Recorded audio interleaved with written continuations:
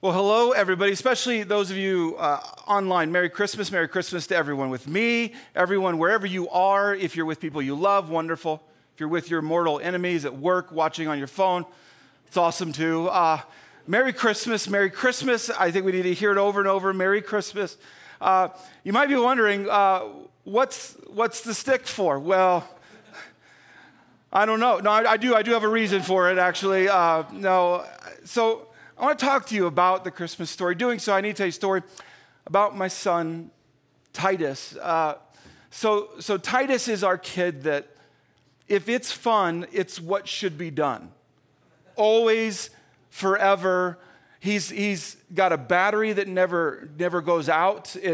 We always have to tell him it's time for bed, and it's always like, you just stole all of my joy. That's Titus. You need to know about that with Titus. So Titus had a birthday party he was supposed to go to. It wasn't his, and it was at a place called Flags and Wheels. If you don't know what Flags and Wheels is, tons of cool stuff, but most specifically, there are go-karts and laser tag and a lot of other stuff. My son in particular, my 7-year-old son, was super stoked. I did not know this, but stoked about the go-karts. So I dropped him off at the birthday party. We parents love birthday parties. So I had some errands to run while he was able to play and have fun at the birthday party. And so I went, ran the errands, came back, and I was trying to figure out, I bet I know where I'm going to find him in this big facility, right? I know where he's going to be, probably at the go-karts. So I had been there enough, and I knew where to go. So I walked over to the go-karts, and I'm expecting to see like my son having the time of his life. Like he had finally met what his version of heaven would be like. It's not what I saw. In fact, Titus was there, but he looked like all joy was gone. Like there was like verge of like tears, not a tantrum, like broken heart Titus. So I walk over to him and I'm like, what's up? And then the mom, was keeping them all safe, came and talked to me, and she's like, hey, would you mind driving the cart with your son? It clicked. Wait a minute. Titus wasn't tall enough. So this is it, just so you know. 52 inches, it's measured perfectly. I did it. If you apparently want to drive the go-karts, I'm not arguing right now. I'm just saying, if you want to, you got to be at this line or higher, right? Many of you, you've done carnival rides, you've risked your life to do that, and you might have saw a person there with some sort of a stick going, hey, you got to be this height. Once we graduate to the right height, you never think about it anymore. You're done. You're like, I am now in an amazing life, amazing world. But here, the reason I show you this, I think we all know that it's easy to feel rejected no matter what your line is, right? Like maybe someone told you at some point in your life you weren't maybe tall enough, maybe, good looking enough, old enough, young enough, a lot of the enoughs. You weren't educated enough, experienced enough, or sometimes some people just say, no, you're just flat out not enough in any of the ways whatsoever. Most of us know, even metaphorically, what it's like to not make the line. And I see in Titus have his heart broken. I actually, as a grown-up man, resonated with. I was like, I know how you feel, buddy. I know how you feel. And if you want, yes, I did get in the go-kart, and we drove, and we did awesome, and someone wrecked us, and that's how that went. I tell you that on purpose because this story, the Christmas story, I think the Christmas story has a portion of it with a target that's all about what I just told you. If you've ever felt like you didn't measure up for some sort of a reason, whatever it is, whatever someone told you, whatever you experienced, whatever you went through, and you felt like I'm not enough, whatever, then the Christmas story, I think a target of it is to encourage you in this, that you don't have to think that way, no matter what anyone said. I want to read this to you. Luke chapter 2, verse 8. And there were shepherds living out in the fields nearby, keeping watch over their flocks at night. An angel of the Lord appeared to them, and the glory of the Lord shone around them, and they were terrified. Now, this is a big deal. I know we've read it. I know we know the shepherds are in the nativity scene, and we get that. But you need to know something about the shepherds if you've never been taught this. They were extremely familiar with rejection. The shepherds, they had stronger, worse, more toxic stories than you and I actually have. So if you were a shepherd, if that was your gig, just to give you one thing, most of us have read about in the Christmas story that there's a census going on. Mary and Joseph are going to Bethlehem because of the census. The Romans are like, we're going to count some people. So they start counting people. Well, if you don't know your history, everyone got counted except for the shepherds. They literally did not count. If you were a shepherd, it's like, why are you showing up? Go back to the fields. If anything was ever stolen, just around your neighborhood, first thought, are there any shepherds living in this area? First thought. Shepherds weren't even allowed to go to the synagogue or to go to worship. But where did they go? They didn't have a place to go.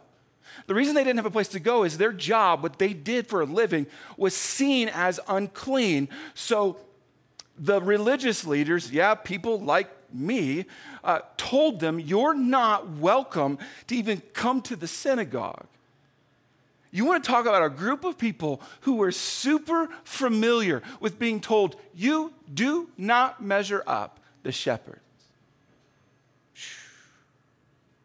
I think personally, it's very easy to feel rejected, especially nowadays with the internet, where people can say things and then back out of that whole thing without any consequence. People can text stuff, say stuff, and then back off and sometimes even lie and say, well, I didn't even mean that.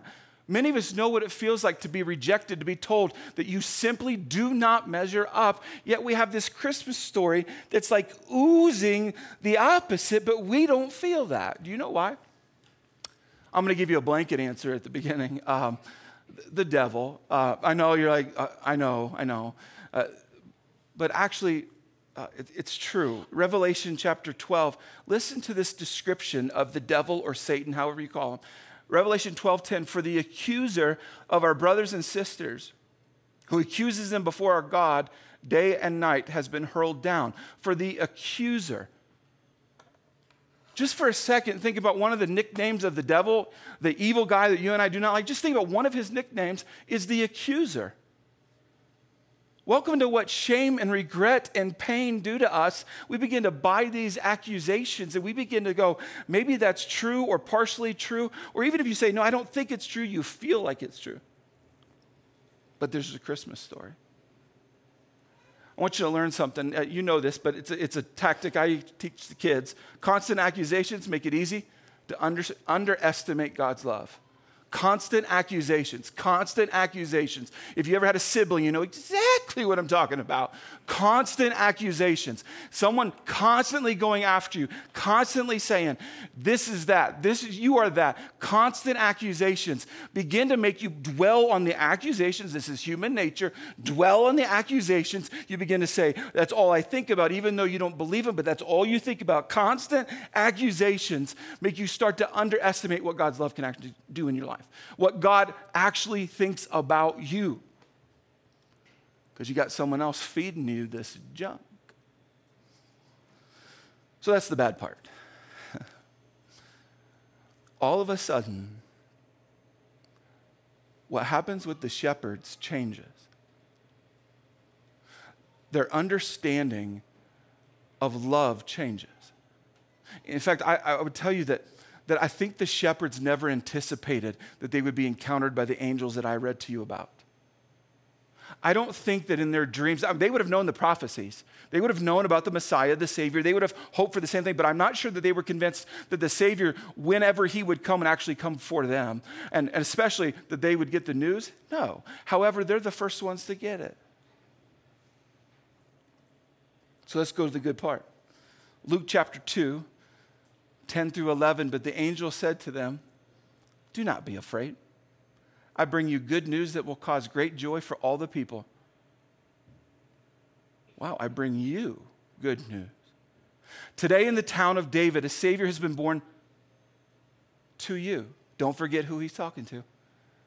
To these folks who were so accustomed to rejection, to no self-esteem, to no privilege, no opportunity. Just watch the sheep and shut up. Today in the town of David, a Savior has been born to you. He is Messiah. He is the Messiah, the Lord. You have to wrestle with this part of the story. Because no matter what you think about yourself, no matter how spiritual you think you might be or not spiritual or how much you don't know about the Bible, if you think of yourself somewhere down here for anything regarding God, what just happened is extremely significant. Because God's like, who do I tell first? Who's the group of people, other than Mary and Joseph, who really need to know like ASAP? But who are the people who aren't really related? Who do I tell? Think of who you would tell, right? God Almighty picks the people who are extremely familiar with feeling like they live here. It's beautiful. And you should let it sink into your heart. So using this, God doesn't think you're too short to love.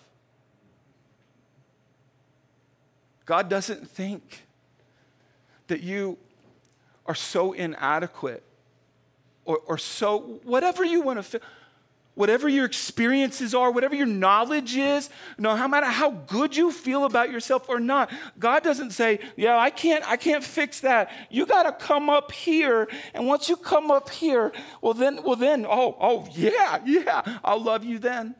Not according to the Christmas story. Not according to the Christmas story. So I'm going to take you out of the Christmas story for a second because I want to prove to you that I'm not just trying to be positive with you. Romans chapter 5, when we were utterly helpless, Christ came at just the right time and died for us sinners. Now most people would not be willing to die for an upright person, though some might perhaps be willing to die for a person who is especially good. But God showed his great love for us by sending Christ to die for us while we were still sinners. And since we've been made right in God's sight by the blood of Christ, he will certainly save us from God's condemnation. Sometimes when we read the Bible, if you're unfamiliar with the Bible, you're like, some words there that I don't normally read. What are you saying? Well, it made me think about a story I'd heard a long time ago. I had a teacher in high school that at the end of every class would play on the radio. There was the radio. People listened to it then. There was the radio, and it was perfectly timed. A guy named Paul Harvey, and that's how we knew class was over. Now, we were excited about class to be over. But I'll never forget a story that one time Paul Harvey read. And he doesn't know where it came from. I researched, but I want to tell you the story that he told that might help you understand exactly what God did with Christmas. So the way he tells the story, there's this guy, and the family is actually gearing up to go to a Christmas Eve midnight service, right? So they're gearing up, going, and everyone's planning on it. The dad, the husband, he's a good guy, good dude, doing good stuff, but he decides he's not going to go with the family to the Christmas service. The reason he pulls his wife to the side and says, hey, I love you. I'm not mad at you. This is how you have to talk when you're married. I'm not mad at you. But listen, I just don't want to go to church. I feel like a hypocrite if I go because I'm not sure I line up with everything that they talk about, especially the idea that God came to earth. It didn't resonate with him. So he tells her, I'm not going to go, but I'll wait up. I'll wait up for when you guys get back. Remember, it's a midnight service. So everyone's okay. So they go off. It's snowing. It's like the picturesque Christmas Eve. And he goes inside. the snow had actually started falling enough that he went to this window to just kind of watch it. It's now quiet. I don't know if his home was normally quiet, but he finds himself quiet home, looking out the window, just mesmerized by the thick snow dropping down. Looks absolutely beautiful. Then he goes to his chair. A lot of us have our chairs. He goes to his chair next to the fireplace, picks up a book, starts to read the book to just enjoy the night. All of a sudden, there's a thump. Sparks his interest. Then all of a sudden, there's another thump. It seems as though someone is throwing snowballs at his big giant window that he'd been looking at. And it's at first stoked like, hey, I'm going to go find these kids. He goes to the front door, opens up the front door, looks out, thinking he's going to find kids that he can yell at. It's not what he sees. The snow is dropping down in thick, and he sees a flock of birds. And they have been one by one trying to get into the house through the big giant window, not realizing it's glass, and that's not how glass works. And he watches this and is a bit traumatized in the moment, going, oh, this is not good. He's not thinking about his window. He's thinking about the birds. And he's like, I got to do something. So he runs back in the house, puts a coat on, boots on, goes back out, and he's like, they've got a barn. If he goes and opens the barn, opens it up, and the birds will see obvious, oh, that's a place to fly into. That'll work. So he runs over to the barn, opens up the doors, turns the light on, thinking he's done it, and they don't do anything. They're shivering, still kind of balled up, and something has to happen. The way the story goes, he thinks about food, right? We're all enticed by food, and so he goes and gets some breadcrumbs and actually creates a trail from where they were all the way to the barn. They're going to eat the bread, go to the barn, close the door. They're warm. He's a hero. Can't wait to tell the family when they get home. The birds don't even touch it. I mean, the snow is coming down. Well, he starts to get frustrated. He sees them flapping around. Potentially, some of them are going to die. And he's frustrated because anytime he goes close, they freak out. That's what animals do typically. They scatter from him. They don't scatter where they need. They just scatter. And he's frustrated because he's like, I'm going to go try to grab some. Literally, he tries to go grab some of the birds. He can't catch them. He tries to shoo them like, okay, the barn, you see it? Like they understand anything he's saying. Go. And no. And he's so frustrated, he's thinking like, if I could just like talk their language, if I could be one of them, right? If I could be a bird right now and talk to them and say, hey, everybody, now that you see that I'm a bird and I can talk your language, we all need to go to the barn right now. And when you get frustrated, you think some crazy stuff. So he's sitting there going, frustrated that he can't help them, but also having these thoughts, like if I was just one of them, I could help them, I could get them the safety, I could get them the warmth. And then it hit him. The story says that at that moment, it's when the church bells rang. And it clicked in his head. Be one of them and help them get to where they need to go. And the way Paul Harvey tells the story, the guy drops to his knees and thinks, I wonder if that's what Jesus did on Christmas. Became one of us because we wouldn't have gone where we needed to go had he not intervened in our lives. The way I would say it, God took on limits to prove his love. That proved his love. He took on limits, you and I. I mean, it's like a man becoming a bird. You would say, I don't know if I'd want to do that permanently. Well, then transfer that same amazing story to God becoming one of us and saying, I want to help you, not create a religion for you. Revelation chapter 1.